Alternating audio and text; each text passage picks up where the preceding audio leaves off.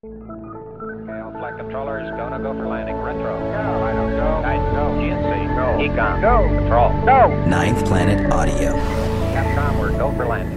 You're go for landing, over.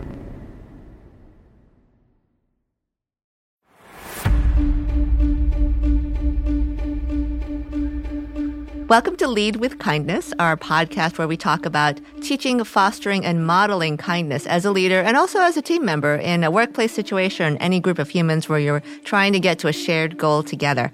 Today, I'm so pleased to have a couple of former colleagues, one from Tom Swift, DJ Barton, who is a script supervisor, and one from Nancy Drew, Rorelee Teo, who is a stunt coordinator. Currently, she is the stunt coordinator for NBC's The Irrational. Welcome, both of you. Thank you. I wanted to ask you both to explain to the audience exactly what your job entails. Most people might intuit what stunt coordinator is, so we'll start with DJ and script supervisor. Basically, I'm in charge of continuity and liaison between the director and the editors. So I take all the notes on every take and every setup. I break down the scripts to say how long they're actually running, break them down for timings as far as how long each scene's going to take and the direction that they would all go in with that. I explain to the director if they're missing something or if a highlights are off. And then I give actors their lines if they need them or they've missed them along the way. Right. And then in terms of like what you're doing every day on set, DJ, what does it look like to be you? I'm there pretty early before set starts to set up all of my paperwork because my job is very paperwork driven. I take all the notes.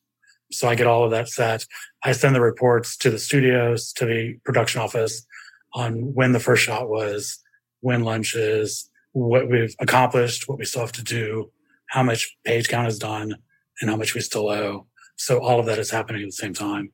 And then working with every department head to maintain their continuity on their particular department. Right. And just to get granular for the audience, continuity meaning like if she picked up her pen with her left hand in the first take, we need to make sure she still picks it up with her left hand in the second take. We can't have her swap it Absolutely. back and forth. And, you know, if it's eating or drinking or placement of props and how they're handling the props, all of that happens with continuity. Sure. Like, is an actor's collar up or down when the fight sequence starts? You know, it's just like little things like that can ruin a take and we can't use it because it won't match everything else. And also, when you say paperwork, I can tell the audience, it actually looks like people with iPads and laptops and multiple little windows open and a live stream from the set and a little thing that they're recording and screenshots that they're grabbing. And all of it goes into this vast document that the editors then parse through and can say, oh, on such and such a take in this camera angle, the third one was the one the director liked because he got the line right, you know, or whatever it is. So it's like incredibly... Or you can't use it because now in this take, the actor is not holding what they should be holding. Exactly. In the takes before. It's like minutia, but it's crucial. And at the same time, you're there from the moment the camera starts rolling, really like long before them, but until everybody wraps up for the day. And so you're seeing every single thing that goes on set. So we'll come back to that. Yeah. And then Rorelee, can you tell us about your job? Yeah, I mean, as a stunt coordinator, our primary function is the safety of performers on set, but it's also a creative position and we're also educators. We work together with the director and DP to design action sequences based on what's been scripted. We teach actors fight sequences, recruit stunt doubles, stunt performers, or stunt riggers, and possibly first aid personnel, depending on the stunt through production. We work closely with the AD team to schedule rehearsals before this plays on set. And with that comes a whole slew of paperwork, too. Right, for sure. Yeah, and it's wonderfully analog. The first time I saw stunt rigging like on Vampire Diaries, it was just like some guys with a pulley, you know, two guys pulling up one guy really fast. But it looked great, you know, like suddenly he's soaring into the air because a vampire threw him, you know? At any rate, so all of that takes time and money. So let's talk about the time first. So like, what are your hours on a typical day on set? And, you know, and then can you also speak to some of the other departments like transportation and all the, you know, people who are there for hours and hours and hours and hours to get a couple of minutes of footage? The hours and hours, I mean, it's calmed down somewhat in the past few years with union regulations. But there were times when we would work 16 to 21 hours a day on set. And that was just the crew. So you have Transpo who's there hours before we are, especially around location, getting all of the stuff there. And then they're there hours after the crew is gone. Right. So it's crazy amounts of time and crazy amount of hours that everyone has to work. And then actors along with it, and then stunt people if you've got to do stunts all day long. Or, I mean, I've been on sets where, you're filming a crash sequence or a stunt sequence, and you don't get a shot off before lunch. Right. There's Lunch all the being, rehearsing and all the time yeah. that goes into setting up the shots Mm-hmm. to get them, because you're only going to be able to do it once or twice. Right. Lunch being 6 hours into the workday. So Yes. Mm-hmm. Yeah. So it's just a lot of those. It's a lot of hours and a lot of time fatigue on crew and actors and performers and stunt people. Right. Because a lot of folks then have to commute an hour to get back home, at the end of this day, because they can't live right in the city because it's too expensive. Or, they want their kids to go to a better school or, whatever reasons they're commuting on both ends of this incredibly long day. And I'll come back to this idea too, that everybody loves what they do so much that they can't help but give 1,000%, generally speaking. Like I can tell when people are working that they just are so into it that they want to go above and beyond. These things cost money also. And everybody's paid an hourly wage. People are paid time and a half if they go overtime. There are costs involved with every single thing that we've described. And now I'm going to talk about what happens when people are so budget crunched or so fearful of, going over budget or so intent on proving that they can do things for cheap that accidents happen and people get hurt. So this is a really unfortunate topic, but I think it's worth highlighting. And more recently, there was the cinematographer Helena Hutchins, who was killed on the set of Rust. The incident's been publicized pretty well, but Alec Baldwin had a gun that was supposed to be loaded with blanks. He pulled out the gun went off, a real bullet, hit Helena, and she died. So how does something like that happen? I think a lot of things had to have gone wrong. There were steps that were missed when the gun came to set. There's a bunch of crucial things that were overlooked. The armorer wasn't there. There's just a lot that went wrong in that situation. A separate question. How could we change the culture? This is a really big question. How can we change the culture so that people aren't prioritizing money over safety?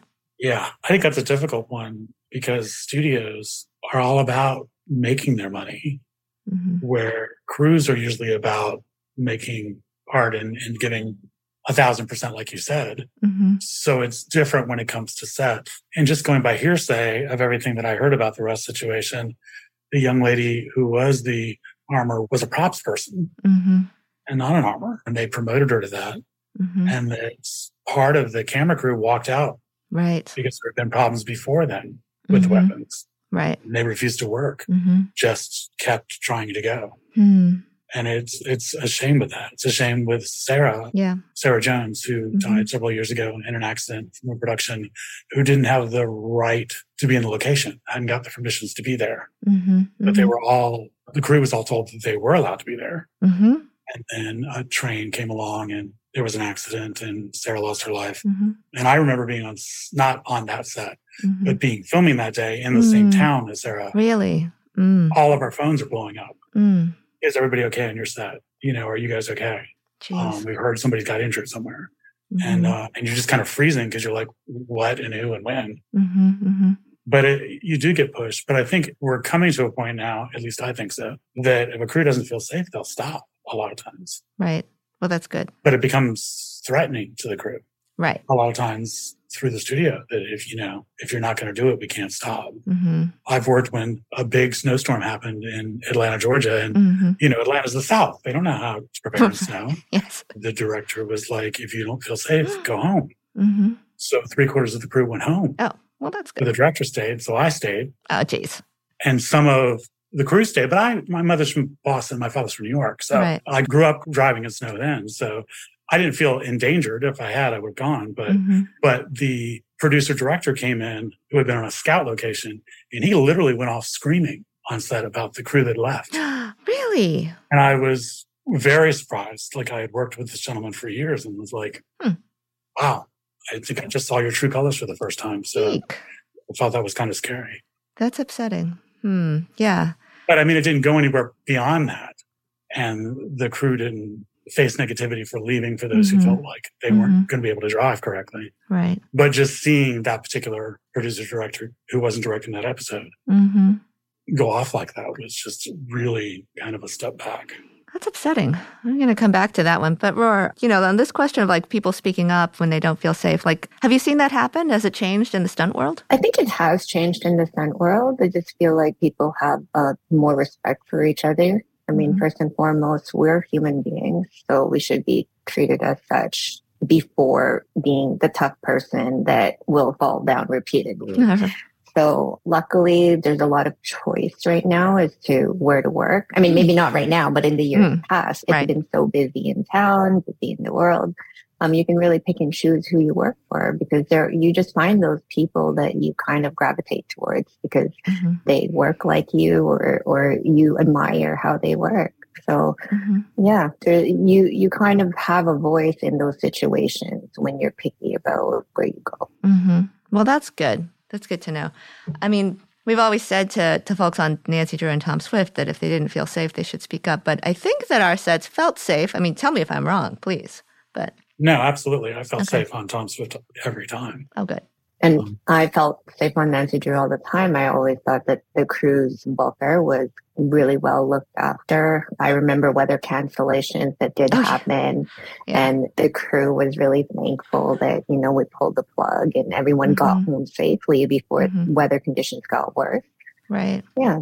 Yeah. And it's not inconsequential if you call it for weather because there are, insurance is costly and overages, maybe you have to get the location again. All sorts of things happen when you do that. But it is the right thing to do. You just kind of bite the bullet and do what you have to do on the other side of it. But going back to this producer-director who screamed because the crew had left, I'm really disappointed in this person. But I want to kind of drill down about why that happens on set, because I've seen that happen too. People lose their cool. I have a whole other episode about calm. But people lose their cool. And I think it's because they feel like the weight of the world is on their shoulders and can't everybody just fall in line and do this thing and make the production look good, but also make the person look good, but not get anybody into trouble about money that got spent or footage that we didn't acquire. And I think people get tunnel vision, I guess, is what I'm getting at, and I wonder what suggestions you have after so many years in the trenches, DJ and Roar, about how to prevent people from getting that kind of tunnel vision or how to kind of stop them in the moment and say, is there another perspective on this that wouldn't involve you screaming at the crew, or like would adjust your lens on this situation? I mean, I think there are. I think if someone can remind that particular person that all of these people are here trying to make the best product they can, trying to do their best. And remember that it comes down to safety. Yeah, it's a money thing, but as you said, especially with the weather situation or something like that, it's kind of insured. So yeah, it's a lot of paperwork. And yes, it's a lot of hassle to bring the crew, the stunt people, the cast, because you have day players that are only contracted for a certain amount of days. Right. Or if it's a stunt situation we were filming on a blue screen, so, it's all visual effects for that particular day with a guy who's slating in space. But it's just one of those situations you have to, kind of see like somebody can. I don't feel that it was my situation because I'm in production, but I'm not in charge of the production. So it would have been weird for me to go, hello.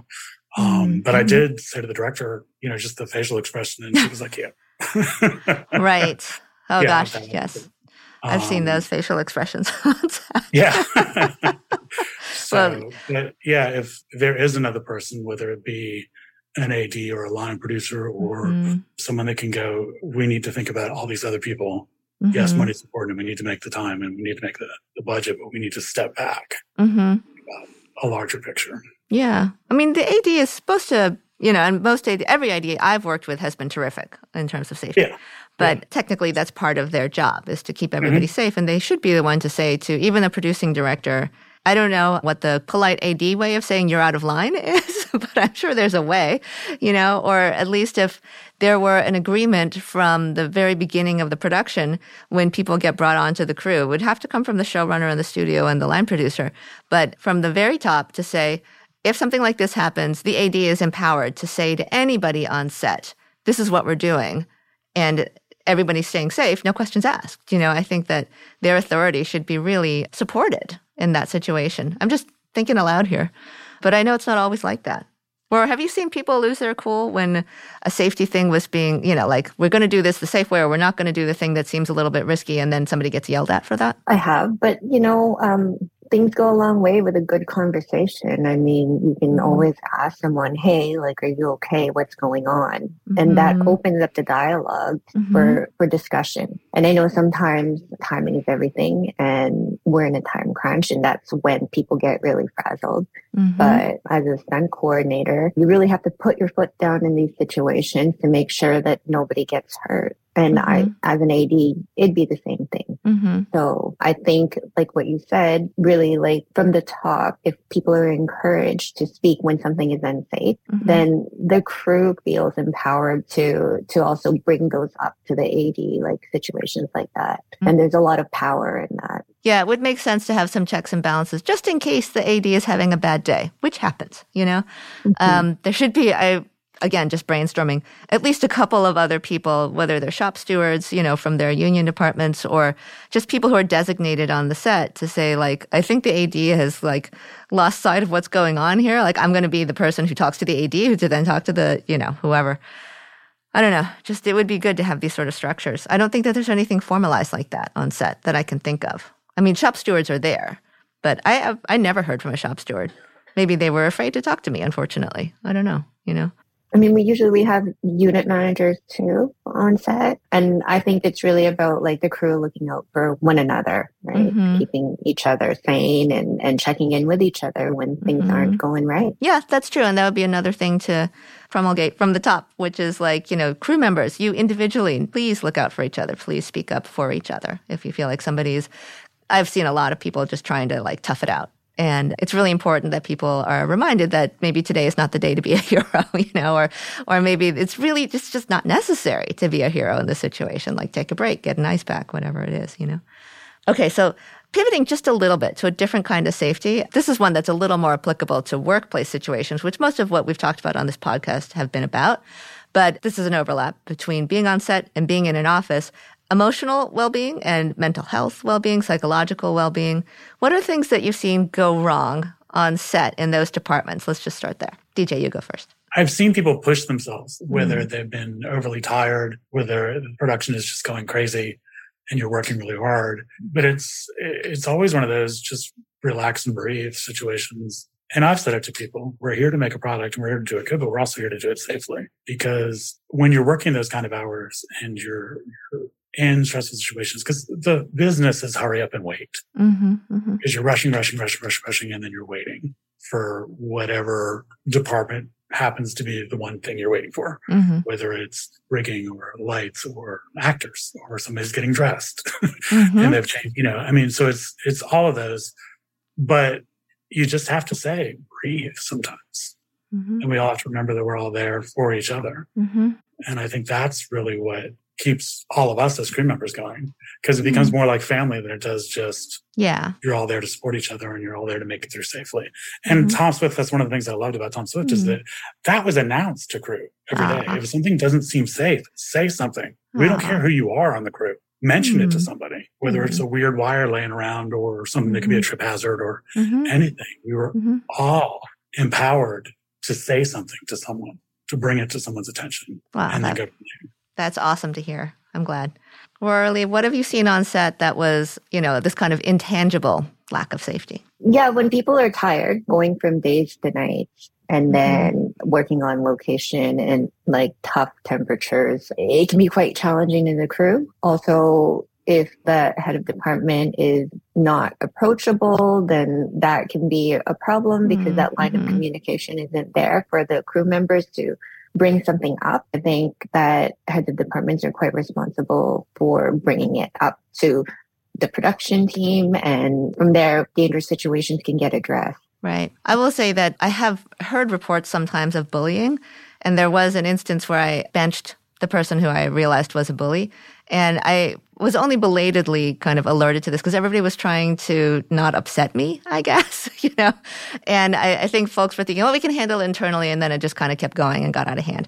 So what I will say for myself that I did after I benched this person was I got on the walkie and said to the crew, this is what happened, and I am sorry that I didn't know about it before. And as soon as I found out, this is what I did about it, and I want to acknowledge that this was the impact on you and it wasn't right. And I think that went a long way because people came up to me afterwards and appreciated not only that the person had been removed from set, but that I had acknowledged that, it had taken us a little too long to do it and that the thing had happened. I find this so often that people don't like to acknowledge that something goes wrong. They may even fix it, but they'll kind of like pretend it didn't happen now that it's gone, Like, I think it's very important to acknowledge that something went wrong, to openly say, this was a mistake. This is how we course corrected. But that's my 2 cents on that particular thing. Let's talk for a minute about things we can do better for the industry. One hypothetical thing, kind of like if you could wave a magic wand and say to people in charge, not necessarily even studios. Studios get a bad rap sometimes. I've worked with terrific studios, and all of them have been very concerned with safety and incredibly supportive of the Sarah Jones Film Foundation from Warner Brothers, which I'll talk about in a second. But I do find that indie productions are a little more apt to bend the rules or stretch things or cut corners or take risks. If you could wave a wand, let's say for indie productions, how would you try to improve safety conditions for crew members there? Well, I think providing a safe place for crew to report unsafe practices with no recourse for doing so is a good start. Right. When it comes to the things that indie crews want to achieve on a shoestring budget, I think they have to set their expectations as to what's achievable with their budget. Do we spend the money on hiring the experienced person so that they can think of ways to make the scene happen? Or do we just kind of make this really actor friendly so that no one is in danger? I think those are steps towards making that safe set, like making that set more safe. Right. Yeah. DJ, what do you think? I agree. I think that, empowering the crew to be able to say, we don't feel safe and without recourse, and going from there. And also hiring the people that have enough experience, at least towards the top, to say that I don't see how this is logistically possible Right. in our time allotted.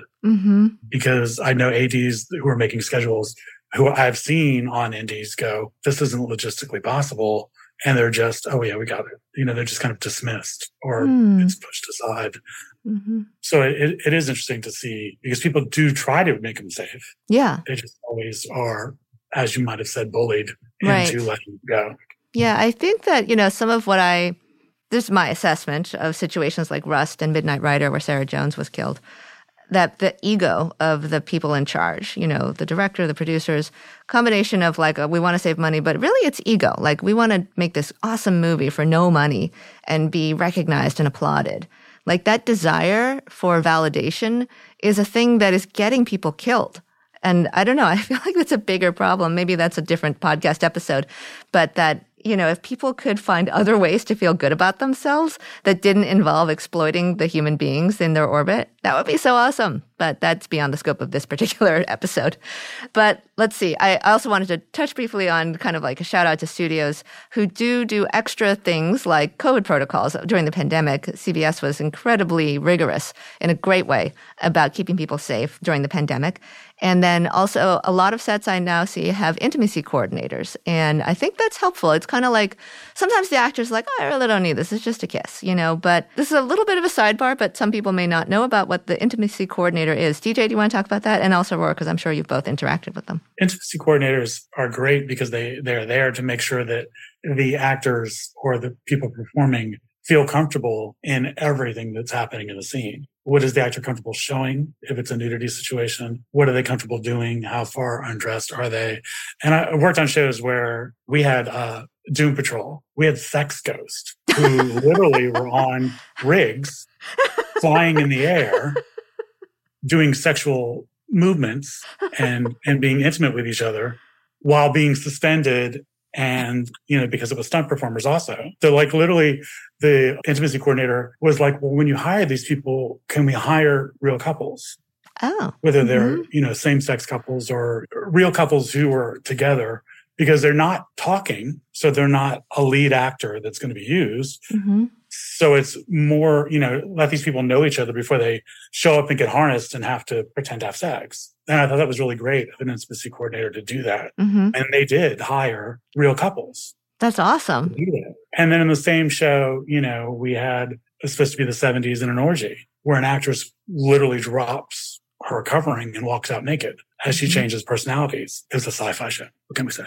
But that was, again, the intimacy coordinator going around to not only the lead actress and her actors they're playing with her in the scene, but also all of the background people, because it's a 1970s orgy situation. Right. So you've got all these people pretending, simulating sexual activity in an orgy. So make sure everyone is comfortable. And I think it's such an important thing, because even when actors say, oh, I don't really need it.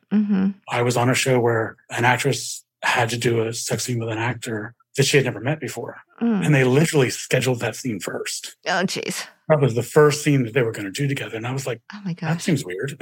Oh, no. Was it necessary to schedule that scene first? But it's, but they're great with it. They're oftentimes standing next to me at Video Village, watching the monitors while we're doing the scene or doing the take, and then going from there. And it's a great communication flow to make sure that everyone stays as comfortable as possible while doing these things that are very uncomfortable. 40 or 50 crew members watching. Sure, I know. And we try to limit but even like just down to the essentials is still quite a crowd. Yeah. Even down to the essentials, it's a big crowd. So when you think about it, even when they clear sets, it's just the people that have to be there is a decent amount of people. Yeah, exactly. Roar, have you worked with an intimacy coordinator? I have, yeah. It's definitely one of the newer departments that have changed things for the better. They've extended more protection to performers in vulnerable roles. They're really great at obtaining consent before the performers even get on set, which is really important. When they are on set, they're given the time to kind of talk to the actors, work out the scene with the director there, close blocking. After that, I've seen them double check with where the monitors are going to be, how many monitors will be showing, and make sure that these performers get the privacy that they need. A lot of intimacy coordinators are former stunt performers. Oh, really? Yeah. 4 of the ones that I know were actually stunt performers. I think it's like that in the States, not quite like that in Vancouver. It's quite new. We have some from the medical professional. Right. We also have maybe dancers, so they understand how it is to be on set, what angles look like, and how to stack things. Yeah, it's from a varied background. That's interesting. I mean, the medical thing doesn't surprise me because during the pandemic, we were also thinking more about intimacy coordinators because we had to do such testing and make sure that people are physically safe in terms of, just like the close contact. So that was one thing. And then I just want to add that as far as other things we can do to improve safety on set going forward, the Sarah Jones Film Foundation has several initiatives. We have an annual field day in Atlanta where we gather crew members and their families and celebrate the life of Sarah Jones and also raise awareness for set safety. We have an initiative to call the first shot of the day the Jonesy. In the same way that the last shot of the day is called the Martini, we want folks to acknowledge Sarah Jones and her death and remember that safety on set is paramount by calling the first shot of the day the Jonesy shot. We also have something called the Sarah Jones Opportunity. It's a camera trainee program that does not displace any union jobs, but gives a way for people to come into that field who might not have had an entry point before. And also there's something called the Safety Grant, which we offer through safetyforsarah.org, or you can just message me at the Instagram handle at leadwkindness for information on how to apply for this very easy $2,500 grant that is allowed for students who are at school at a 501c3 nonprofit organization educational system. And what you can do is get a grant for set safety related purposes like walkie-talkies or a safety vest or a stunt coordinator or a real medic or permits. Very important, so that we change the culture from the grassroots level, from the student level going up, where you realize it's not a luxury that you have to wait until a studio pays for it. It's essential as the camera and the costume and the script. Safety is essential. On that note, thank you so much for coming in. I'm really glad we were able to talk about safety today, which is a subject near and dear to my heart and so important. Thank you. Thanks, Melinda. Thank you for joining us for Lead with Kindness. I really hope you come back next week for our Season 1 finale episode, where I'll be talking with powerhouse agent Anne Blanchard of CAA and actress and social justice warrior Rachel Caldwell on the topic of service and mentorship and how both are crucial to the health of individuals and teams, and also how they're an amazing way to foster new voices for the future of Hollywood.